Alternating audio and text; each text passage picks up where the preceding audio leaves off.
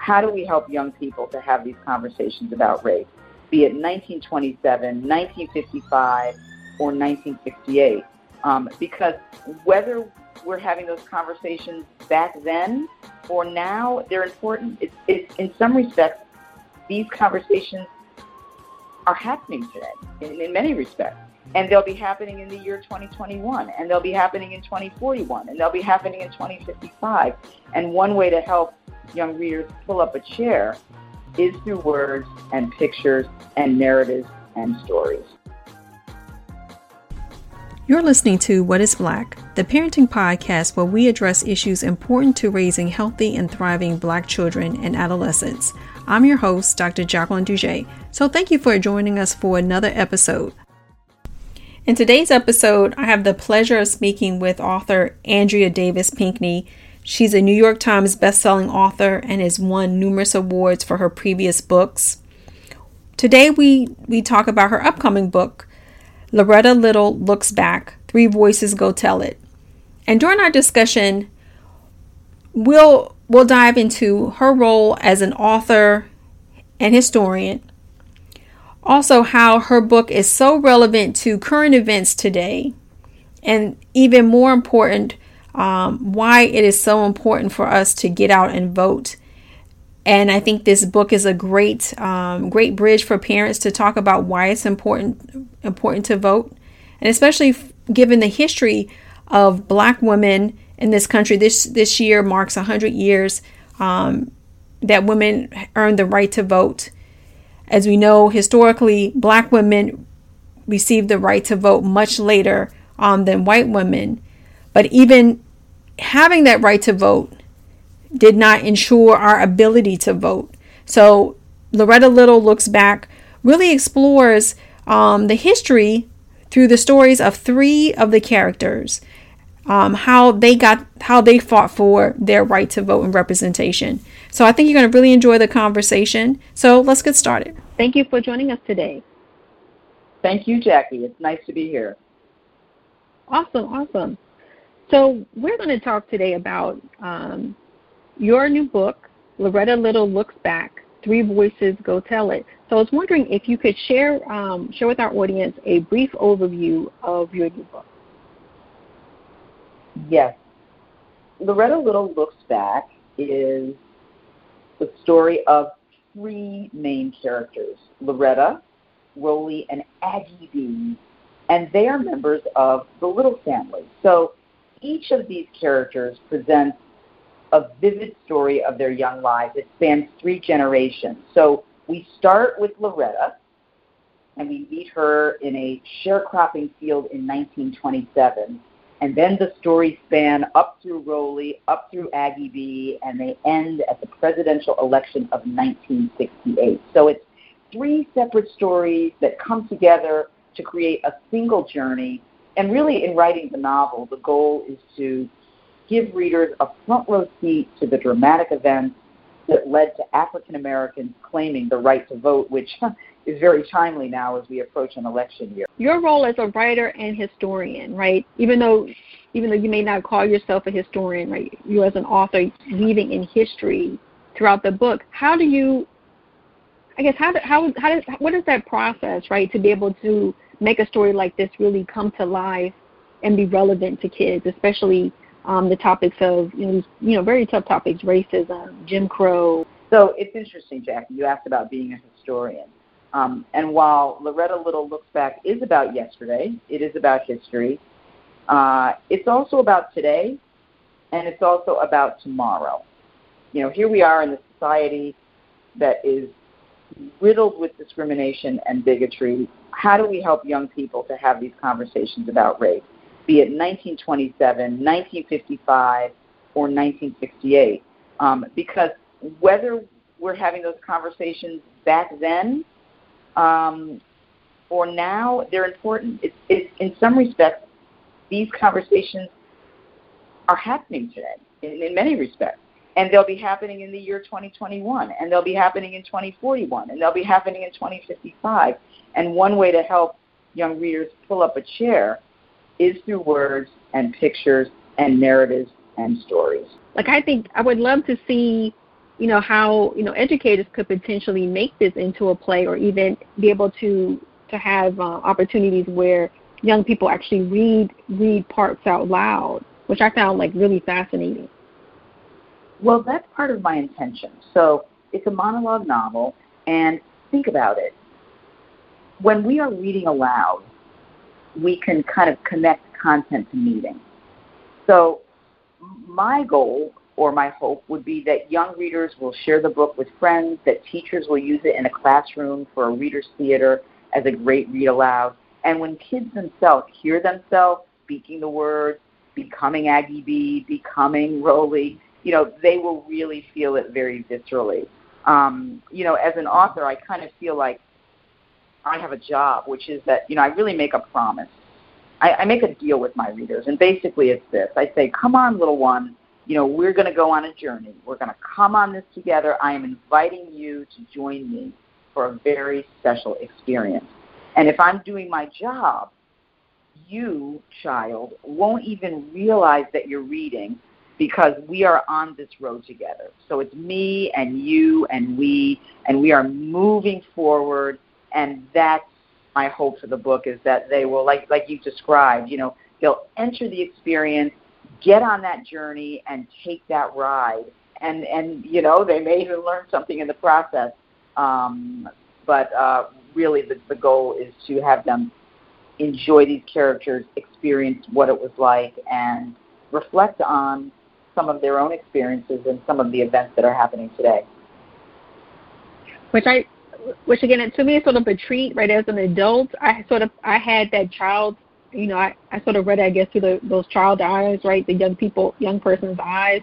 Because again, a lot of the history, I felt like I was deprived of reading, because I know growing up, my dad was very much, pro-black, right? Very much interracial socialization without really understanding the concept at the time, right?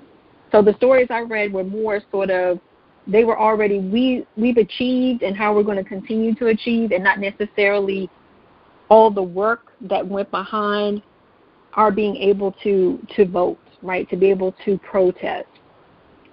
And so I love that. I love the fact to be able to learn that, and knowing that young people, so we'll just go back a little bit. You mentioned how the events in the book, right, the 1968 presidential election year, very much parallels our election year now.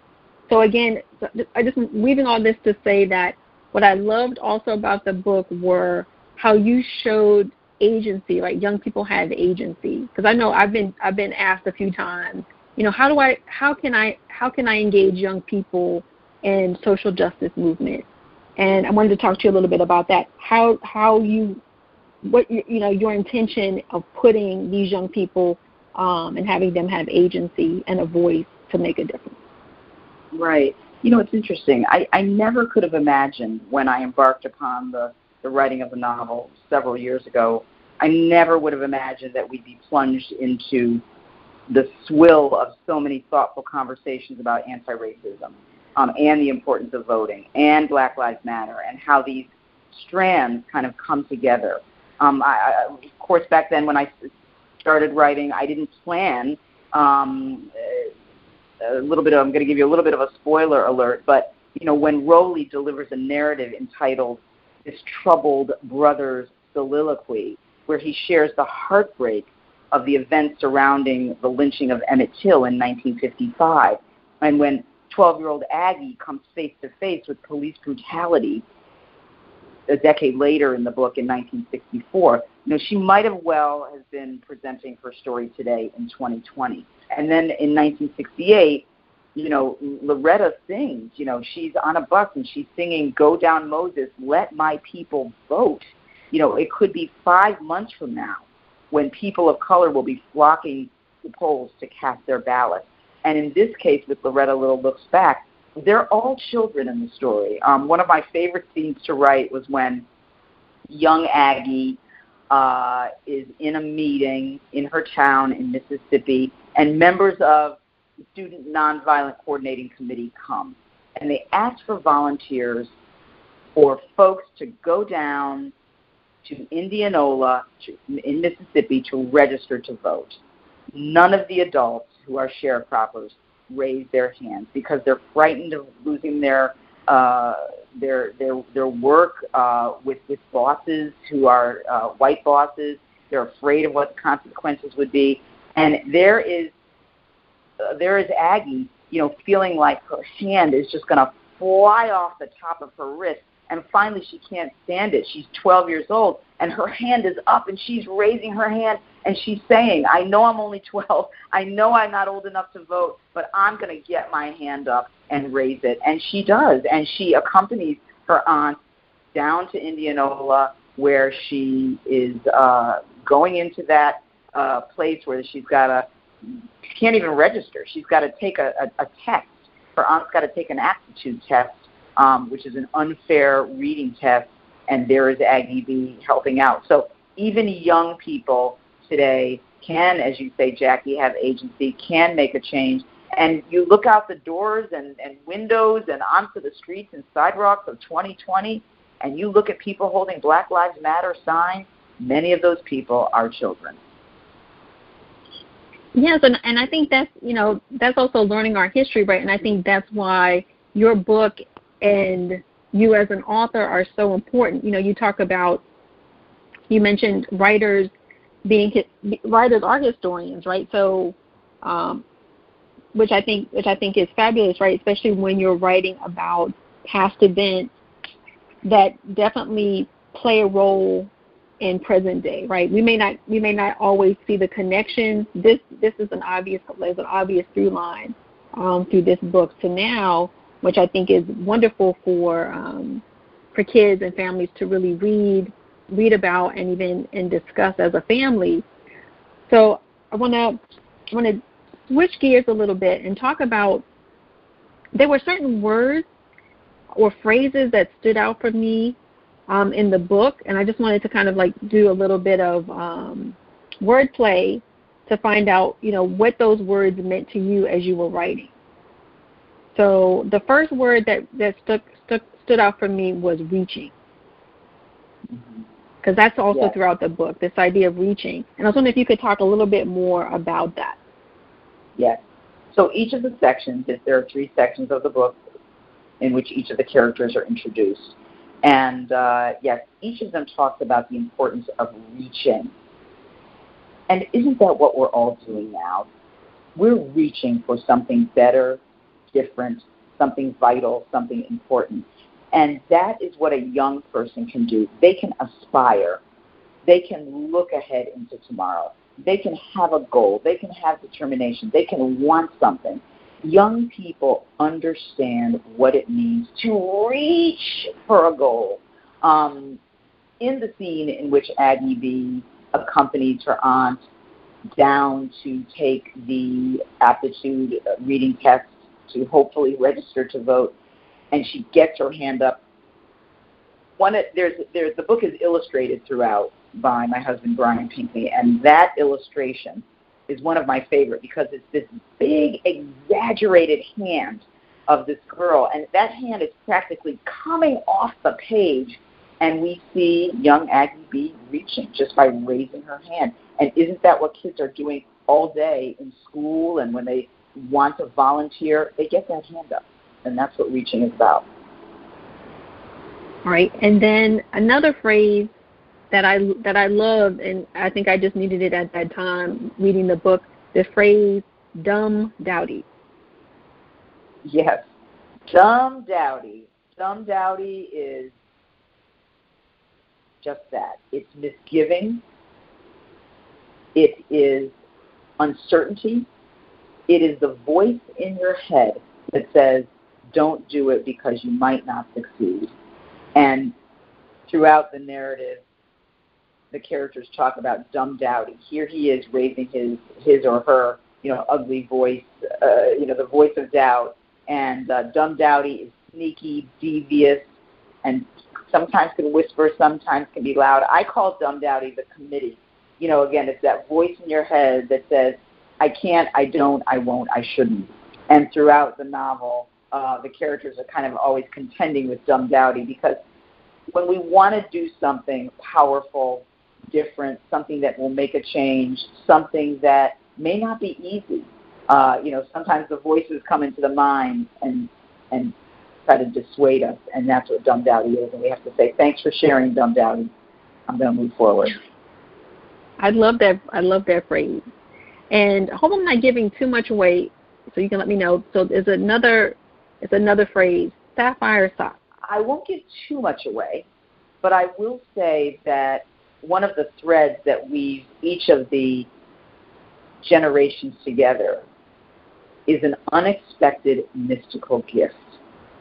It is something that ignites their determination, their bravery, and it is a gift that is passed down from one generation to the next that informs their ultimate success with claiming the right to vote and finding equality and peace in the world in which we're all living. I'm excited to welcome our new sponsor, Puzzle Huddle. Puzzle Huddle creates puzzles that feature diverse Black characters.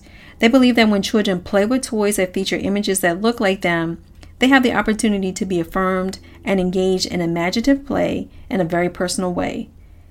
And I believe this brand really supports the mission of What is Black to help raise healthy and thriving Black children through play and seeing themselves reflected back in the toys that they play with. These puzzles are also a great excuse to play together as a family. One of my favorite puzzles is Ballerina Love that I'm looking at right now. I was excited to unpackage it and actually put the puzzle together. It features a beautiful brown girl dancing. I'm ready to frame it and put it on my wall. It's that good. But there are so many other wonderful choices featuring characters that are doctors, which I love because I'm a pediatrician, scientists, and so much more. Buy your puzzle today. Check them out at puzzlehuddle.com. Because as I was reading your book a little bit, I was thinking about, I've been listening to a lot of interviews by Toni Morrison. And she puts like her work, I have to read a few times, phrases or, different scenes a few times, right, to kind of get the richness of it. And it's like, oh man, she's really deep. And for me, that phrase really encapsulated how deep this book was, to try to understand okay, what's the significance and the role it's playing, as you stated. So I'm also cheating a little bit. I'm like, okay, I want it behind the scenes. So I'm like, I did miss something in the book, but I thought that was wonderful. And then the last word was firelight. Yes. So the novel opens with the idea that we each have a firelight. We each have that ember that burns inside that really is one's internal kind of higher power, the thing that leads us, that guides us, our conscience, our higher self, our purpose, our primary kind of the voice, the voice that's opposite Dumb Dowdy, the one that says, yes, you can, yes, you will, come on, we can do this. And that's what the firelight is. It's what ignites each of us, and in the case of the little family, it's what ignites that family, and it's this kind of beacon that keeps them going through some very tough times. Could you share a little secret about your love of writing history and your love of writing books for young people? Yeah. Well, when I was in middle school, I loved history, and I grew up in a family where mom and dad were very avid readers. But during that time, I was also living history. I always joke that when I was a kid, my parents took me every summer, me and my sister and brother. Our quote-unquote family vacations were the same every year. So every summer, we went to the NAACP National Convention. We went to the National Urban League Conference, and then as school was starting to begin, we went to the Congressional Black Caucus. So when other kids were at summer camp or out at the beach, this is what we were doing every summer. We were loading up our station wagon and living history. And I remember thinking then, back when I was 12, oh my gosh, how dismal it was that I had to go to the conference, the annual convention of the NAACP, and listen to speakers, and then talk to my parents about what we had heard and what we had learned. And looking back now, I was a young historian. I was experiencing history as it was happening, and that's what I bring and pour into my books. And I thank Mom and Dad now, of course. Yeah, because I could probably imagine what that was like, at the time. That you have to appreciate it much later. So for young people that listen to this, it's like, when your parents, they're going to be eventually treasured memories. The experiences that you have, and who knows, you might be able to use those memories and those experiences to write yourself, which is great. Right, exactly. And as a parent now, and as an author, I'm visiting with thousands of school children a year. I'm kind of a little bit on my soapbox, kind of preaching to them about what's important and what they need to be focusing on and where we go from here. And so it all comes back around. But it's interesting, as you were talking, Andrea, I was thinking, right, you shared the fact that your lived history sort of informed your writing. I was wondering, and you give author talks, I'm just trying to kind of piece this together, what your thoughts are now, right, all the young people that are experiencing the Black Lives Matter movement, the discussion about anti-racism, what do you think will be the books of tomorrow, given young people's lived experiences now? Well, let me just say that while we're all kind of quarantining, so many people are calling this period a lockdown. We have to, like, a lockdown. And I kind of look at it as an opening up. And what I mean is that this is an opportunity for we moms and dads to share books with our kids and to spark those dialogues and to probe and to ask questions and to listen and to look at books that are illustrated and to unpack some of these very complex conversations. So, and to do read alouds in the family, so that when we really are past COVID-19 and we remember this time as a time that we were all together experiencing not only, COVID, but Black Lives Matter, which has been, of course, illuminated in ways, again, that none of us could have expected. We'll come out of this. I feel like I'm in a little bit of a chrysalis, we're all kind of, we're transforming. This is a very transformative time. It's a very reflective time. And so any and all books that we can bring into the home and share with our children are important. Kids see what they see and they don't see what they don't see. So they see the books that we present to them. And if we don't present them to our children, if we don't have these conversations, if we don't allow them to ask questions, they won't get the answers that they need. And that's also, my hope for Loretta Little Looks Back is that this is a time that we can, again, open up, read these relevant stories and think about and plan, where we go from here. And as you said, Jackie, so beautifully, reminding young people that they have agency and that they have the voice and that they can make a difference. So, Andrea, can you share with our listeners where they can learn more about you and your books? Absolutely. So the best way to reach me is on social media. I am on Facebook, I am on Twitter, and I am on Instagram. My Twitter handle is Andrea Davis Pink. You can reach me, Andrea Davis Pinckney, on Facebook or Andrea Pinckney 1 on Instagram. Thank you so much for listening to What is Black. I want to thank our special guest, Andrea Davis Pinckney, for sharing her book, the inspirational book, Loretta Little Looks Back, 3 Voices Go Tell It, and for sharing the history of voting for Black people and how hard we've had to fight for that right and continue to fight for that right. So if you are registered to vote, I'm encouraging you to vote this year. November 3rd is one of the most important days in 2020. So if you can vote early in your states.